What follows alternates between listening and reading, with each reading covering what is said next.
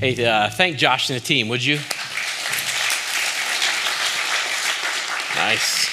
And Goschocks, thank you. I'm glad some of your families here as well. Thank you for letting us be a part of today with you. Beautiful. You have a beautiful family, beautiful girls. And we can't wait to see how God uses them in unique ways as he's already used the two of you in their lives and in many other lives.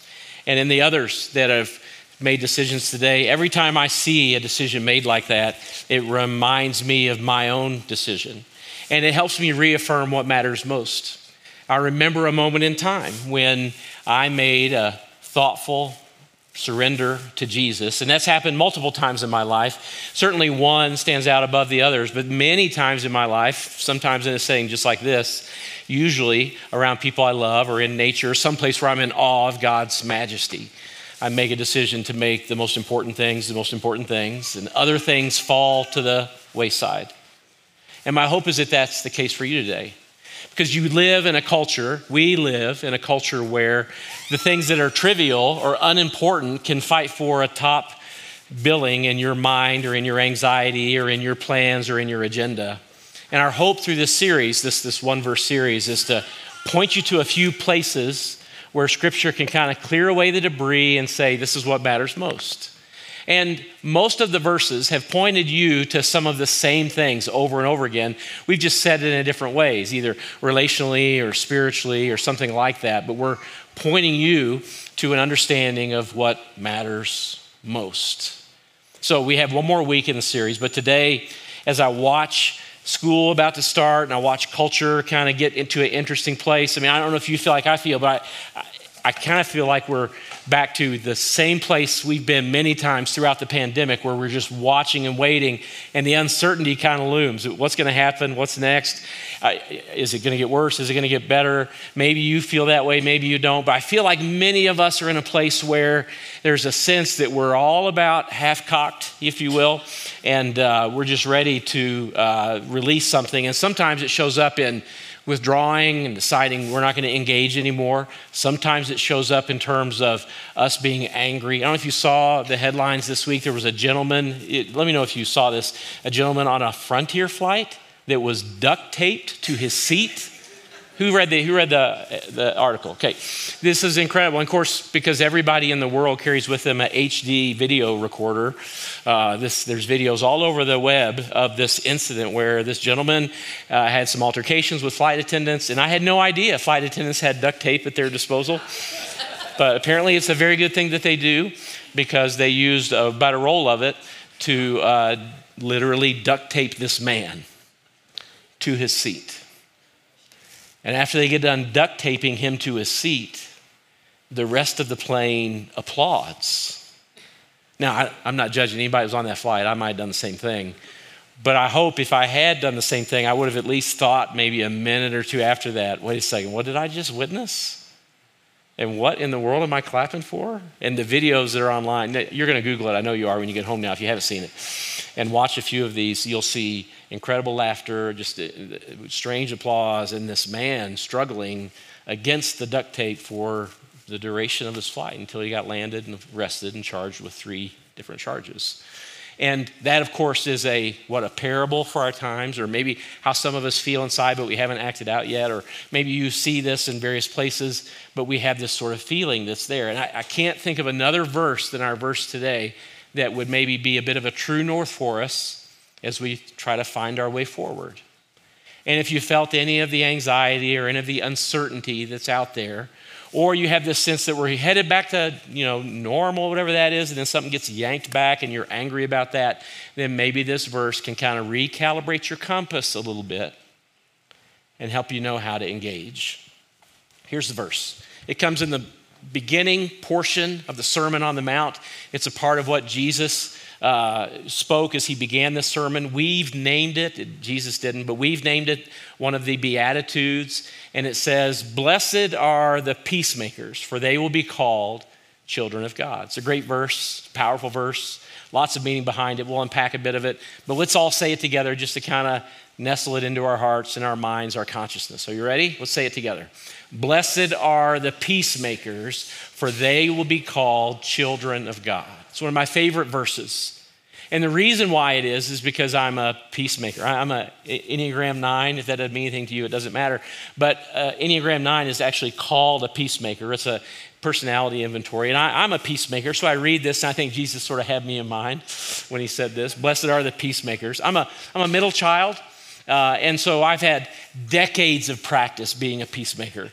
There's more written about me as a middle child than anybody else in the birth order because there's such a conundrum, to the psychology world. And so I've got an older brother who's, firstborn type A, and I've got a younger brother who's, lazy as heck. And so, and I'm not stereotyping, that's just who they are. But it turns out that's stereotyping. One of them's watching today, but it's not the lazy one, right? He's still sleeping. And so this is who I am, just right square in the middle. And I've spent decades making peace, being a peacemaker, and walking into a room because of this way God, nature, nurture, wiring, I don't know, but that's who I am. I can walk into a room, and if there's conflict or tension, I can tell it's there. And some of you are just like that. And so we spend our time trying to, ease the tension and be sure that there's no conflict, be sure that it's all good. We're all good, right? And I've come to a new understanding of this verse, and it's moved it from a favorite to, less than favorite maybe is the way to say it, but it's become important in a way that I didn't want it to become. And as I try to live it out, God's done some transformative things in the way I see peacemaking. The way I lived for decades, you would have thought that Jesus said it this way: blessed are the peace fakers. But he didn't say that. But peace faking was my MO. We're all good, right? We can tell nobody's good, but I want everybody to be good. So we're going to say we're good. You're fine, I'm fine, we're all fine, and nobody is fine. And peace faking is about the business of pretending that everybody's going to just be fine and get through the day. And of course, that's not the case. We know that seething underneath is tension, disagreement, values at odds, opinions and feelings and unforgiveness and hurt. But peace fakers are really glad to ignore all of that if we can just get through dinner without somebody throwing the salt shaker. And if we can do that, then we've won. That's peace faking. The peace is pretend. And some of you are great at that. And you wish, same way I did for decades, I wish that Jesus had said, blessed are the peace fakers. Some of you go the other way. Maybe you're firstborn or something like that, or through nature or nurture, God created or wired you a little bit differently. And for you, Jesus didn't say peace fakers. He said, blessed are the peace keepers. And so peace comes not because everyone has been reconciled, but because you're in the room and people know better than to dissent with you. People know better than to disagree with you. People know better than to offer a varying opinion or say, yeah, I hear what you're saying, but what if we, or maybe you haven't considered, and so maybe you lead a company, maybe you lead a group of people, maybe you're a part of a family, and your MO is to be a peacekeeper. And so by might or by fight, there will be peace. And the peace is the same as with the peace faker. It's pretend. It's not real. It's not even there. But salt shakers don't get thrown, and we can all finish dinner and go to our separate corners and wish we had had a real conversation. Anybody that challenges the peace with a peacekeeper, well, the price is usually high and swift. And so the CEO of the company or the patriarch or the matriarch of the family, they ensure that the things that matter most don't really get discussed. So I don't know what your family's like or your company's like or your neighborhood association or wherever you find yourself among people and living. But Jesus did not say, blessed are the peace fakers, or he did not say, blessed are the peacekeepers. What he said is, blessed are the peacemakers. Now, over the last several years, I've come to an understanding of what this means. It's very different, and it's hard and difficult work. And of course, it's hard and difficult work. When do you need a peacemaker? The only time you need a peacemaker is when there is no peace, when there is a lack of peace, when there is friction or disagreement and conflict. And so the peacemaker, well, I used to believe that peacemakers, they just loved the peace and kept the peace and made the peace and faked the peace. But no. A peacemaker, that is a very, very different thing. And so for us to get our head around it, let's dig into the word and take it apart a bit. And here's my hope, that you and I walk away today with maybe a little bit of a different understanding of what this means, and that we step out into a world that's just outside these doors, and for you at home, just outside your home, maybe even in your home, that is in deep need of real, true, and lasting peace. It's interesting, when Jesus says this, blessed are the peacemakers, this is the only place in Scripture, Matthew 5:9, where this word exists. It's a Greek word, one word, and this word isn't used anywhere else in the New Testament. It's the only place where it exists. But it's like all compound words, even in the Greek. It's really two different words, and they're put together to make one word or a completely different meaning. It doesn't change the meaning of the two words, but it does create a different idea that helps us figure out how we're moving forward. And to understand that, it might be better if we move it around a bit and maybe say it a little bit differently. Let's say it this way. This is my version. Blessed are those who, say it with me, make peace. This word make, it's a Greek word all of its own. And it means to construct or to form, to fabricate. This is what it means literally. It means literally to make a thing out of something. I think it's a great phrase, because to make a thing out of something means that you and I do something. We make all kinds of things. Some of you have made a family, like the Gottschalks. There was at one point in time just Lonnie and Katrina, and now there's more than Lonnie and Katrina. Why? Well, they made a thing, person, child, baby, beautiful daughters, out of a thing, out of a something, out of a marriage, a union, a relationship. And you do this too. Some of you have made companies, businesses, nonprofits, because you saw what was there, and there were pieces here and there and over there, and you pulled them together, and this thing didn't exist until you took these pieces, and being made in God's image with Creator as a part of who you are, you made a thing. And that thing lives. Could be a family, could be a business, could be an idea, could be an ideology, could be a value. And you made it. That's what it means. To make, you construct it, and you put it together. This is what the word make means when Jesus says, blessed are the peacemakers. It's the same word that Jesus uses in the Greek when he says to the disciples, I mean, you guys know how to fish, but I'm going to make you what? Fishers of men. You know the moment. It's calling the disciples to a new work. And he calls them to this new work. And he says, I know you know tackle and nets. I know you know the Sea of Galilee and when the weather's coming in and when to be on the water and when to be off the water. You know all of that stuff. It's ingrained. You've been doing it since you were kids. But I'm going to teach you a new thing. I'm going to teach you how to I'm going to make you into fishers of men. And it's going to be different. You're going to not be dealing with fish and tackle and nets. You're going to be dealing with words and thoughts and ideas and men's, women's hearts. And you're going to draw them into a different thing. That's what I'm going to do. And so Peter, James, and John, they didn't know, the rest of them, Thaddeus and Bartholomew, that their life would change from that moment on. Jesus said, I will make you. I will construct you, form you. I'm going to make a thing out of something. Became the church. This other piece of the word, peace, P-E-A-C-E.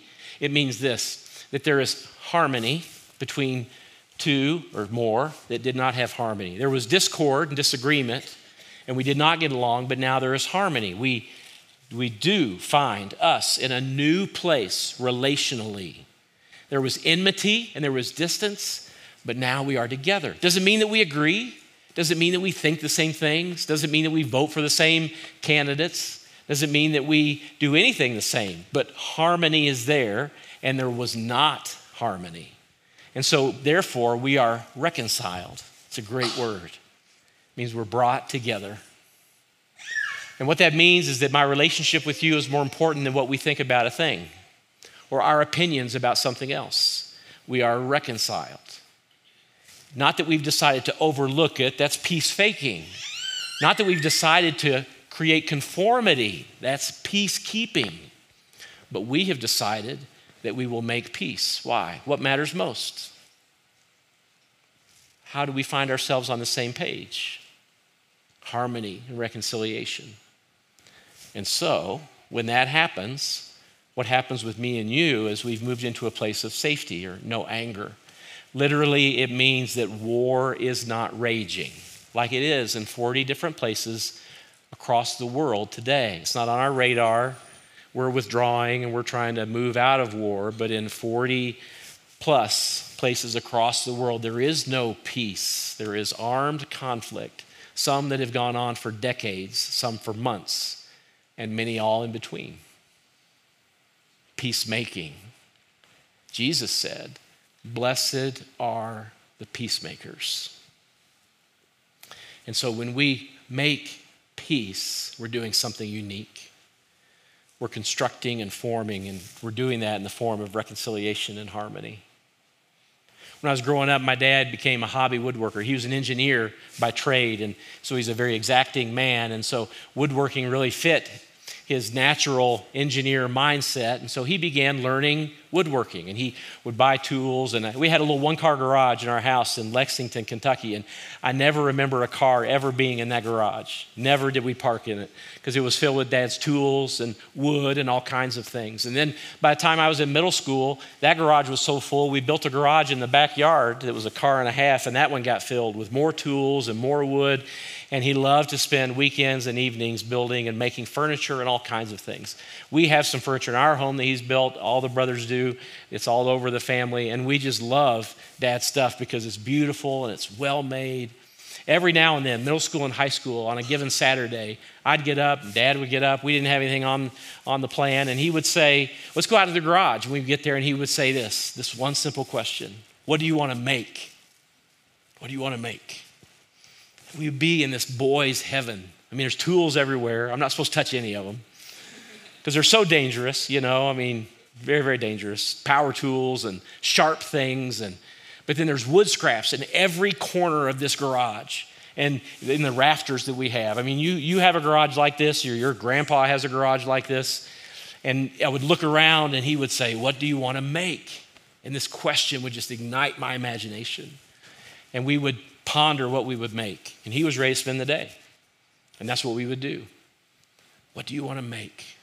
And so we would grab wood from this corner, and maybe it would be a project that he'd learned and made a couple of these, and they're laying around the house, and maybe I've seen them, or this table, or this little thing he made on the jigsaw, this box that would come apart in 3 different ways. Just incredible stuff that Dad would make, and he would say, "Let's get some pieces," and we would construct and form. We would make a thing out of something. We would take scrap wood that Dad had tossed in a corner, and by the time we're done, we had made something. Usually we would finish it the next Saturday by the time we're totally done, but it would be created and finished and ready to set someplace as a thing of beauty, maybe even useful. And he did most of the making, I did the learning, but we would make it. This is the picture that Jesus gives when he says, "Blessed are the peacemakers." It wasn't there before, but the pieces were there. What does that mean? Well, the people are there. The ideas are there. What's required for a peacemaker? Well, it means that somebody understands this idea. We're not going to fake it or keep it or pretend like it's not there or is there, but we're going to construct it. We're going to conform it. We're going to make a thing out of something, and it's going to be people who are coming together in harmony and reconciled. It's a safe place. Anger is no longer a part of it. Well, if you're going to do that, if you're going to step into your family and do that, if you're going to do it in your workplace, if you're going to do it in your neighborhood, if you're going to do it with your spouse, maybe that's where it's needed the most. It's also the hardest place to do it. If you're going to make peace, then there are a few things that you want to take with you as an understanding before you step into a big wood shop with lots of dangerous tools and find yourself all eaten up and chewed up and hurt. The first is this, and this is important. I alluded to it earlier. Peacemakers move toward the mess of conflict. This is what peacemakers do. Peace fakers don't, they pretend. Peacekeepers don't do this either. But peacemakers have learned the habit of sensing the conflict. They already do because they have empathy, most of them to begin with. And they know the conflict is there, but they don't shrink back from it. They don't put a Band-Aid on it. They don't act like it's all good when it's not good.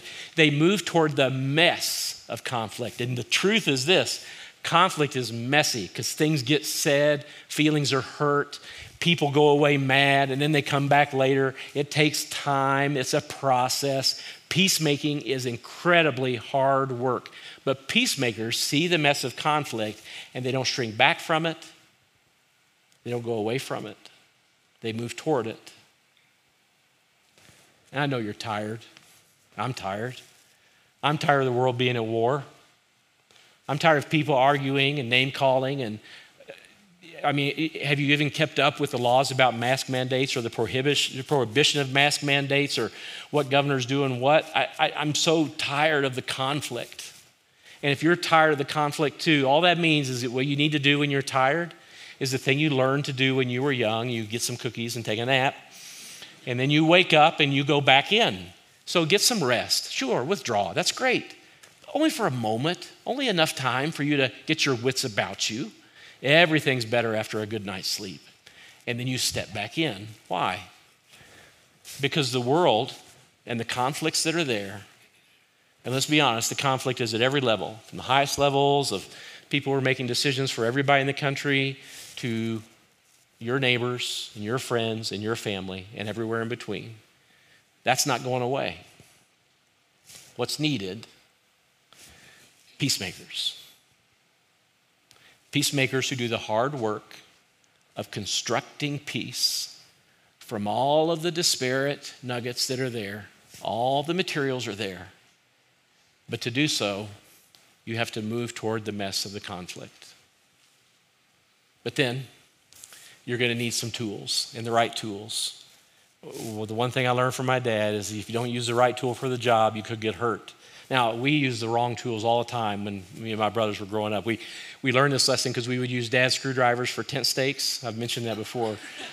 Screwdrivers make great tent stakes. They really do. And you can never find tent stakes when you need them. So we would grab dad's screwdrivers, and they would get rusty and old and burned out. And so dad would always say, look, you're going to get hurt if you don't use the right tool for the job. And I think he meant like a belt on our backside, but I think there are also some other ways that you could get hurt if you don't understand that you need the right tool for the job. And so if you're going to be a peacemaker, you need the right tools. And they're pretty simple, and they're all through Scripture, and they're pretty self-evident, but let's call them out. The first peacemaker tool is love. This isn't love the noun.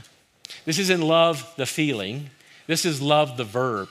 Whenever love is mentioned in Scripture, it's love the verb. It's not an infatuation. It's not even your feeling that you get when you love something and anticipate it. That's not scriptural love. It's a kind of love, but it's not scriptural love.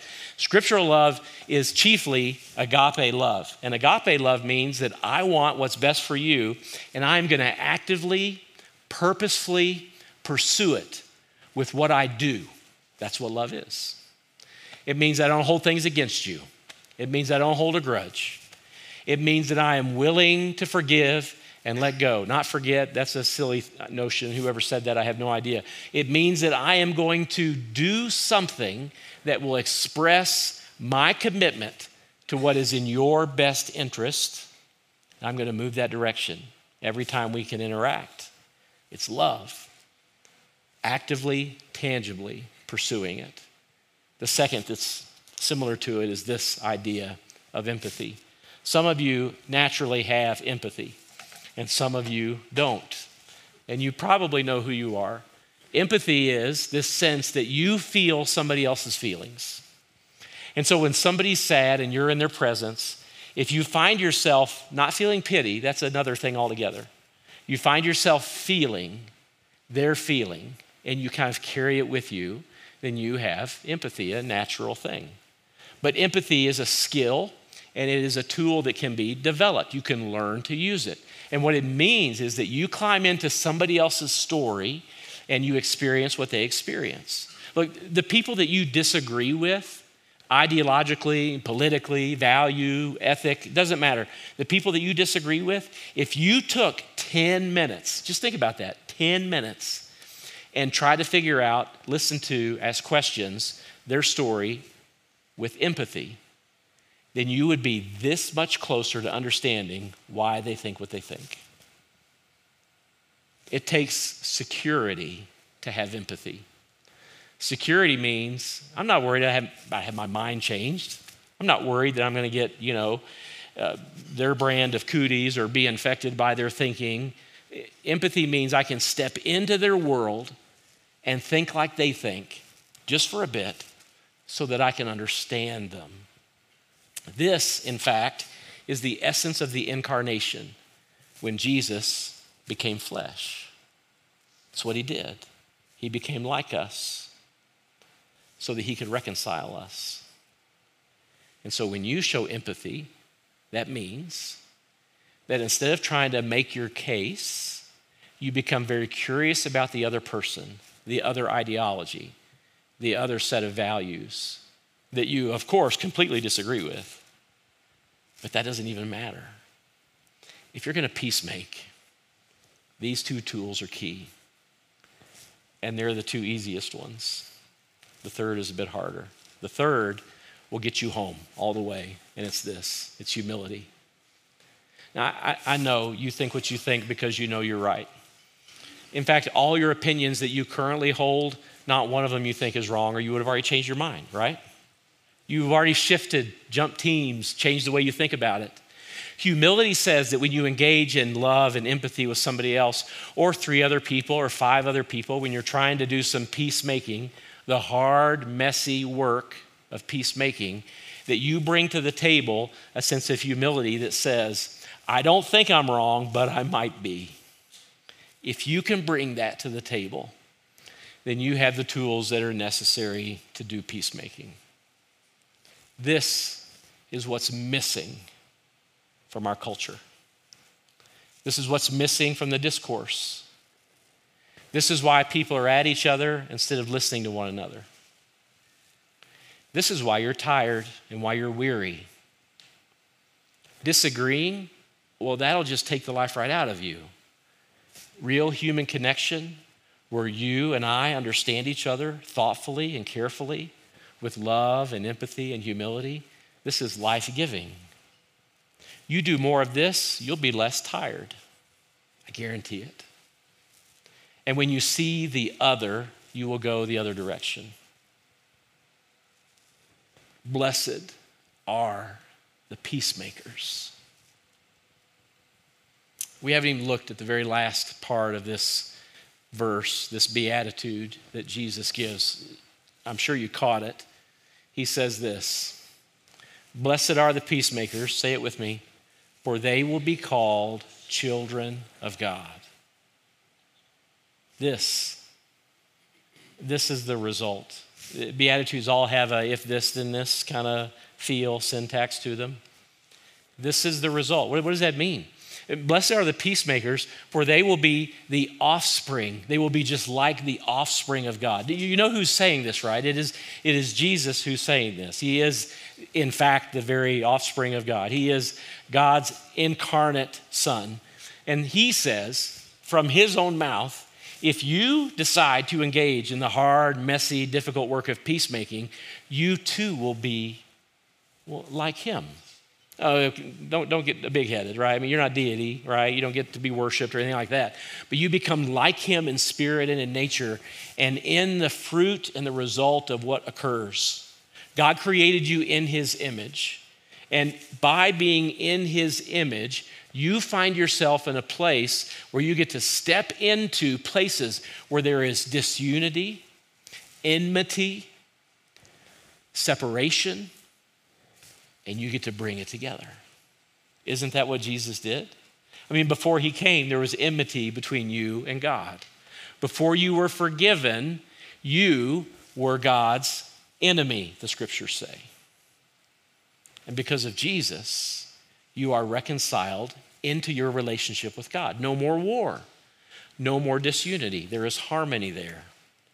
And God wants people like me and you to step into a culture that is toxic, that is conflict-ridden, conflict-avoidant, conflict-focused, and bring tools that will bring about peace. That's what he wants. And in doing so, you get to represent the one who made you, the image of God. So just stop and think for a minute. Think about your interactions over the last week or two. You don't have to go very far back, maybe just a couple of days. Would any of these things have been helpful or beneficial in those conversations? What would have happened if you had brought them to the table? Let me guide you through a bit of a prayer time that will maybe help us when we leave these walls or when you leave your home, those online, engage in peacemaking. Let's pray. Lord, would you right now, just for each one of us, bring to mind some things that have happened over the last week or two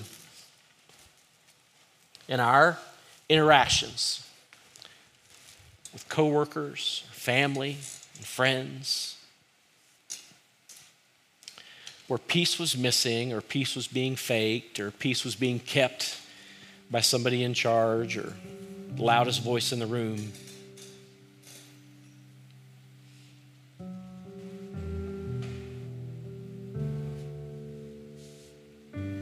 Lord, would you call to mind right now a relationship that is in need of deep and lasting peace? And some of us listening right now, we're doing all we can to avoid the real discussion. But it's necessary. It needs to happen. We're just putting it off. We're burying it for another day.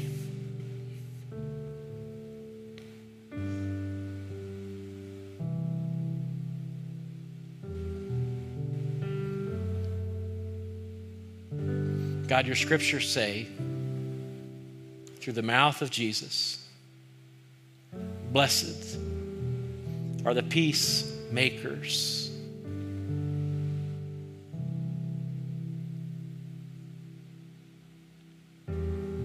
Lord, help us to get about the business of constructing and forming, taking pieces of relationships together and doing the hard work. And Lord, if we're tired, help us to get the rest that we need so that when we engage in this work, our minds are sharp, our hearts are listening to you. Lord, we do this not because of what Jesus said in the Beatitudes. We do it because we have been reconciled to you. And the peace that we have with you, the forgiveness and the grace that we experience, the mercy that has flooded our lives, knowing that we no longer bear the weight or the consequence of our sin. Lord, we value peace so deeply. And we want those in our lives, everyone who in you live and move and have our being, to experience that same peace, not just with you, but with each other. And so help us to be thoughtful. Help us to be wise. Help us to move with love and empathy and humility. Help us to represent who you are to a war-torn, conflict-ridden world.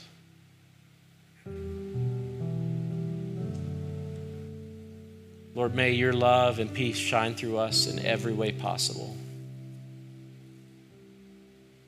knowing that we are your children. This is our hope and prayer.